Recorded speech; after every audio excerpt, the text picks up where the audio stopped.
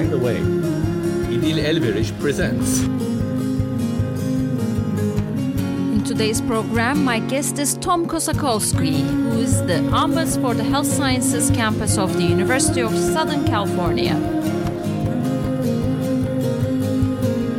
Welcome back to another program of We Can Find a Way, a podcast about conflict resolution. My name is İdil Elveriş. In today's program, my guest is Tom Kosakowski. He became the first Ombuds for the Health Sciences campus at the University of Southern California in January 2019. In this role, Tom works with faculty, staff, administrators, trainees, and students affiliated with 5 teaching hospitals, schools of medicine and pharmacy, research laboratories, and off-campus clinics. Before that, he was the ombudsperson for the UCLA Health System for 12 years. He served on the board of directors of the International Ombudsman Association, including a stint as president, and is a reviewer for its journal. He frequently teaches and mentors new ombuds, and has published the Ombuds blog since 2006. Before all that, he worked as an attorney and served as a court-appointed mediator of the Los Angeles Superior Court. Tom graduated from Occidental College and earned his law degree from Loyola Law School. As one can see, he is very involved in the institution of ombuds. Thanks to Tom, I even learned that a university in my native Turkey already had an ombudsperson. So as you can imagine, there was a lot of talk about ombuds, why it was needed, especially in universities, how it came about, its prevalence in the health sector, and the future of ombuds. Now, let's turn to the interview that took place with Tom on 26th of January. Thanks for agreeing to talk to me, Tom. Sure, I'm happy to. Please tell me, why is an ombuds office needed in a university of all places? And when did all of this start? I think the brief history is that in the United States, ombuds started appearing in universities in the late 1960s and early 1970s when there was a wave of student unrest, primarily about the Vietnam War, and the students didn't feel like they were being heard by the administrators of the university. So a few universities appointed ombudsmen to sort of act as a spokesperson for the student body. Michigan State University has the longest running ombuds office that had its origins 50 years ago, and there were several other universities that quickly followed.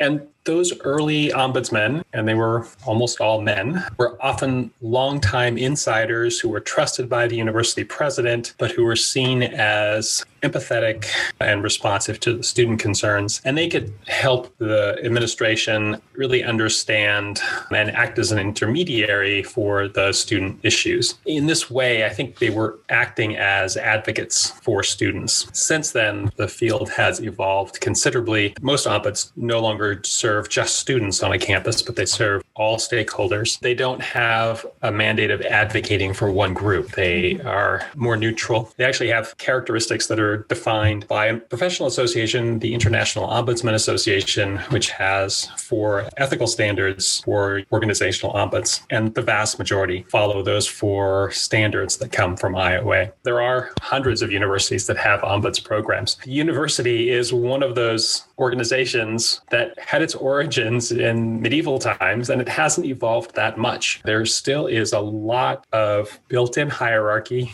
Privileges are held by tenured faculty who are in many ways immune from pressures that employees and other sort of organizations have. There's a big power differential and big protection for the faculty. And so it can sometimes feel like the students and staff are very disadvantaged. At the same time, universities have begun to be very diverse. We are encouraging more people who are first-generation university students. We are attracting more international students, more people of color. And so these new different voices are coming into the university and seeking their way. This whole setting basically can create the opportunity for misunderstanding and conflict. And the universities are trying to change in response to this. And so I think ombuds are uniquely positioned to help both individual constituents who are looking for assistance, but also for the organization as a whole to respond to trends and broad-based concerns. So the way IOA defines the role of an organizational ombudsman, there are really two purposes. One is to be that dispute resolution expert to help with individual discrete issues that come to their office directly. And their second role is to be an agent of organizational change by serving as an upward feedback mechanism to supplement formal mechanisms that are in place to help the university know about and respond to things that the ombuds is hearing about on an informal basis. So basically, we're seeing an institution that was established because of a social unrest, but then over time taking a different mission, more in tune with the understanding of an organizational ombudsman that you see today in international organizations. And I mean Bretton Woods institutions or even larger corporations. I think in the last 2 or 3 decades, ombuds have helped universities become more progressive, more compassionate, more humanist. That's a big reason why they're being created. A lot of universities don't have ombuds offices. Or is it a best practice to have them? Like, how do the universities approach it these days? Certainly, there's no legal mandate for universities to have these. In the US, there are nonprofit accrediting bodies that sort of certify that universities and colleges have met the minimum standards and are accredited. And there are a couple of those that are recommending ombuds as a best practice. I think it's evolving as a best practice in higher ed. There's evolving research that shows that there's a benefit for the organization, not just universities, but any kind. About a decade ago, there was a study of US federal agencies that found that workplace mediation has a huge cost benefit. It doesn't cost very much to implement a workplace mediation program, and then you reduce your litigation costs and employee turnover and other expenses. That understanding applies to ombuds as well. Universities realize we can help make things work more effectively, more efficiently here. Also, as the landscape in higher ed has changed because of Title IX. Title IX is a federal mandate that requires that universities treat their male and female students equally. Initially, for the first couple of decades, it really was applied to athletic programs. You couldn't have 20 teams for the men and 2 teams for the women. So it helped encourage parity. It has been broadened to ensure that no one is disadvantaged in education because of their gender or as a result of sex discrimination. There have been some changes in the way Title IX is being interpreted, which imposes new obligations on universities to receive and investigate misconduct on the basis of gender. So one of the things that's changed for students, at least from the time that I was a student, it used to be that students could go to a faculty member that they trust and say, this is the terrible thing that happened to me last weekend at a party off campus, and I'm really upset by it, and I don't know what to do or who to trust. And that professor could confide in the student and offer them some resources and support. The way Title IX is interpreted now, as an employee of the university, that professor can't keep that conversation secret anymore. They have to report it for investigation. And so students are seeing a dwindling number of resources that are available to them that can provide confidential advice and help. During the Obama administration, they were recognizing this problem and encouraging more support for students that are facing these sort of problems. And they did say that there need to be more confidential offices for students to go to. Ombuds fit that description. A mandate of confidentiality, that's one of our 4 ethical characteristics. There is a trend. Do you know how many universities have it? My best estimate is that at least half have an ombuds office. Initially, it was big research universities that seemed to have an ombuds office because they had more students and financial ability to create new programs. But in the last decade, I've seen growth at smaller schools, public junior colleges, community colleges. And so they're adopting these as well. So what are the most common issues your office deals with? The predominant model for university ombuds is to serve all the stakeholders. Faculty, staff, and students can come to us with any sort of issue that relates to the university. There are a few universities, they're definitely the minority, where the ombuds will serve only students or students of a certain program. A good example of that is that there are a couple of medical school ombuds offices that serve only the med students, but that's not typical. Generally, what I see from reading other ombuds annual reports is that a third to almost half of our visitors are staff members. These are people working for their career at the university, and they develop issues that come out of their dysfunctional workplace, and they don't know who they can trust. They don't want their problem to become part of non-academic stuff. And oftentimes their complaint can be against a powerful administrator or a tenured faculty member, and they don't feel like there's easy recourse. And so they're looking for options. Sometimes it's nearly half of our casework involves staff members. And then perhaps a third are students. Usually it's undergraduate students who are just sort of learning those life skills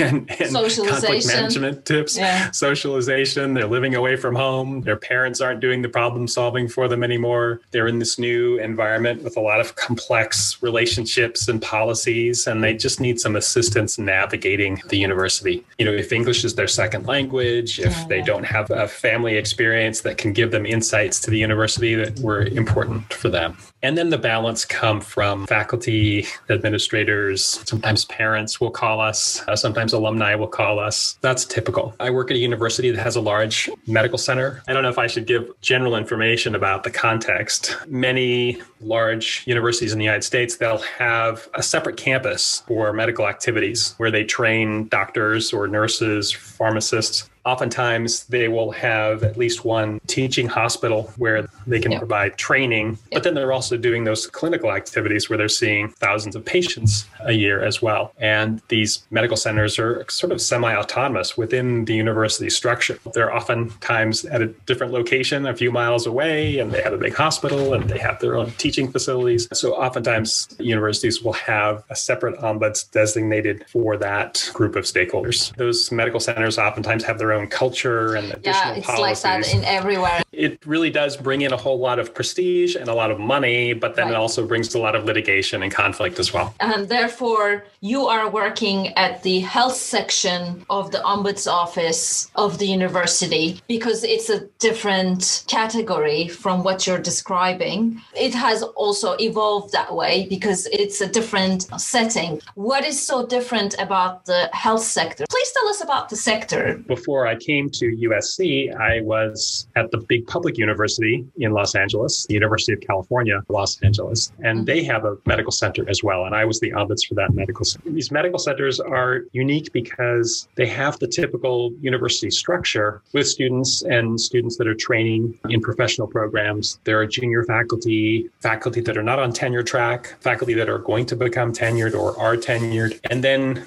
there's this overlay of clinical activities where you're treating patients. There are the demands of that work, which doesn't have an analog on a main campus. And then the research can sometimes be highly lucrative. So in the US, a lot of medical research, scientific research is funded by federal grants from the National Institutes of Health and other federal agencies. Doctors and scientists will set up laboratories where they will become an investigator for a new scientific project, to research a new drug or understand a new medical biological process. So they'll create a lab and, they'll have grants that come in every year, $2 million for them to do research. And that can supplement their faculty income. Those labs will oftentimes generate intellectual property patents in new drugs and new procedures and new tools. Those patents are then jointly owned by the faculty member and the university. So, a lot of these MD and PhD researchers that are running labs at medical centers are very valuable to the university because they're bringing in $1 million or $2 million a year and sustaining important research that adds to the prestige of the university. They're employing half a dozen people in this research lab. They're training students. So they become very powerful. And if they have tenure, it's difficult to get rid of them. Fire them. They operate very autonomously in many cases. It's sort of hard to prevent bad behavior or even manage conflict when it comes up. Quite interesting because this is in harmony with what you have said before, which is almost half of complaints, applications to the Ombuds Office is coming from non-academic staff who probably feel like the least placed to complain or who feel least powerful in this structure that you have just described. Right. And the staff are also there for a longer time. The students finish their course, they earn their degree, they're gone. True. And the staff can be working there for a decade or two, and the dysfunction just continues to be an issue for them. I would ask you to please describe the difficulties realities of being a health sector employee. You're talking about the organizational parts of it from the standpoint of the university, maybe. But are we seeing those kind of issues at your university as well? I think you're right. In Los Angeles right now, we're having a big surge of COVID cases. So I think a lot of those issues are being put to the side while the frontline healthcare workers are just doing as many hours as they can. I will probably see more cases as the curve starts to come down and people have a little bit of time to breathe and think about what has happened over the past year and realize that there are some issues that they need to address. In the US, in medical training, most medical students leave their university when they earn their degree and they go do a period of training at another institution. It's called a residency. As baby doctors, these trainees are thrown into working with patients in a hospital from day one. And usually these training programs last 3 years. So oftentimes we see these trainees that are providing medical care. They're living in a new city where they're having to isolate themselves when they're not at work. And they have lost all that social interaction they would normally have when they go to start their training, not meeting their colleagues and their supervisors after work for dinner. They're not having a picnic on the weekend that their family can come to. They're just going to work and coming home. They're losing out on all that important social interaction that helped and that sort of information about how their colleagues think and work and what their perspectives are. They're missing all that. And so I think it's a difficult time for medical trainees. I'm going to see that lead to miscommunications and misunderstandings and conflicts in the years to come, I think. What do you think is the future of ombuds programs internationally? Is the world waking up to this institutional framework, or is it just a US thing? I know you're engaged in the International Ombuds Association. Please tell us more. I would say that there are 3 different areas where I'm seeing continued growth. One is in organizations that are affiliated with the United Nations. So they have adopted an ombuds office. The success that the UN has seen is being copied by other organizations that are affiliated or model their work on the UN. So emerging development banks, international nonprofits that are promoting conservationism or water resources or things like that, they're creating ombuds offices for their programs. I think that will continue. Second, in Europe especially, there is growth among universities. I've seen a lot in Germany in the last couple of years and in the Netherlands, Norway, and Sweden. In Germany, there has been a soft mandate for scientific ombudsmen to help ensure robust, honest scientific research. And so there are ombuds that are working with graduate students and scientists at German universities. In the Netherlands, there is a big push from the labor unions and also student groups to create ombuds offices at universities. There is an organization for ombuds in Europe, European Network of Ombuds in Higher Education, ENOHE, and they are growing and becoming a very important and relevant group. The third area, which I think is just beginning to emerge internationally, is to have ombuds in the high-tech field, where you have big growing organizations with lots of different subcultures, international workforce, and they're trying to adopt a progressive mindset or reflect a progressive mindset in their treatment of employees. And so I'm seeing new efforts to create ombuds programs. So Twitter has opened a search for its first ombuds person, and Pinterest will be doing the same. SAP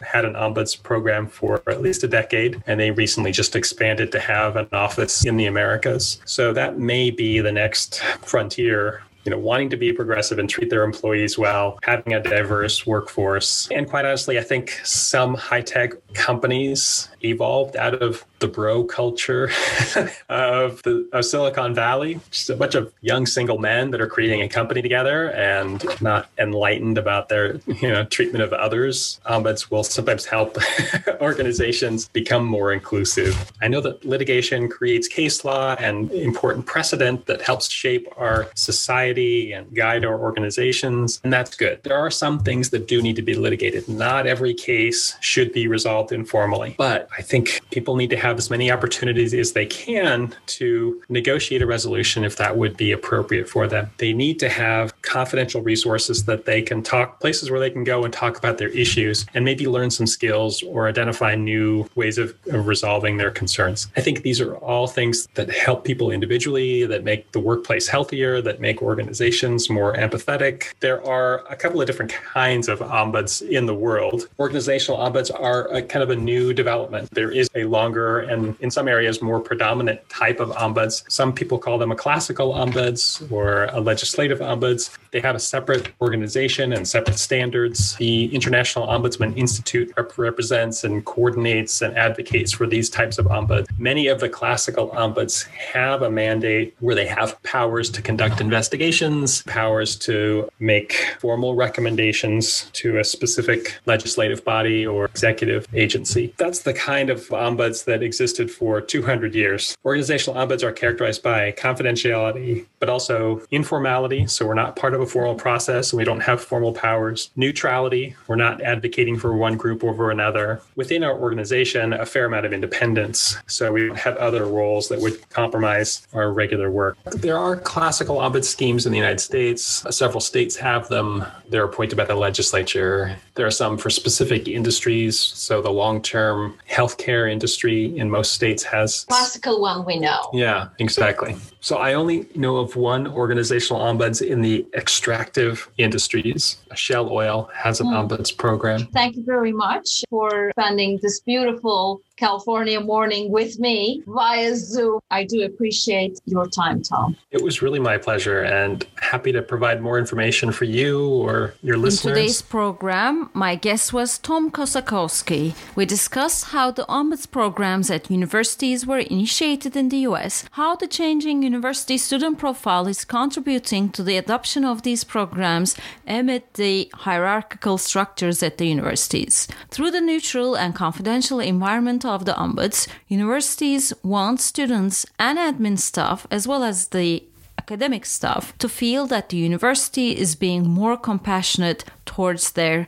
demands and towards themselves. Just like workplace mediation, ombuds also works as a feedback mechanism to the administration, not only in universities, but also in getting rid of the bro culture, as Tom put that very nicely, of some Silicon Valley firms. We also understand that medical schools are unique settings for ombuds services, not only in the US academia, but also in Europe. Ombuds as an institution seems to be growing. So I hope you enjoyed the program. I will upload a picture of Tom in the Instagram account of We Can Find a Way. Lastly, I would like to close by thanking musician Imre Hadi and artist Seren Göktan, who allowed me to use their materials in the podcast. And finally, I thank Efsane Shimal Yalçın for her translation. Thank you and see you in the next program.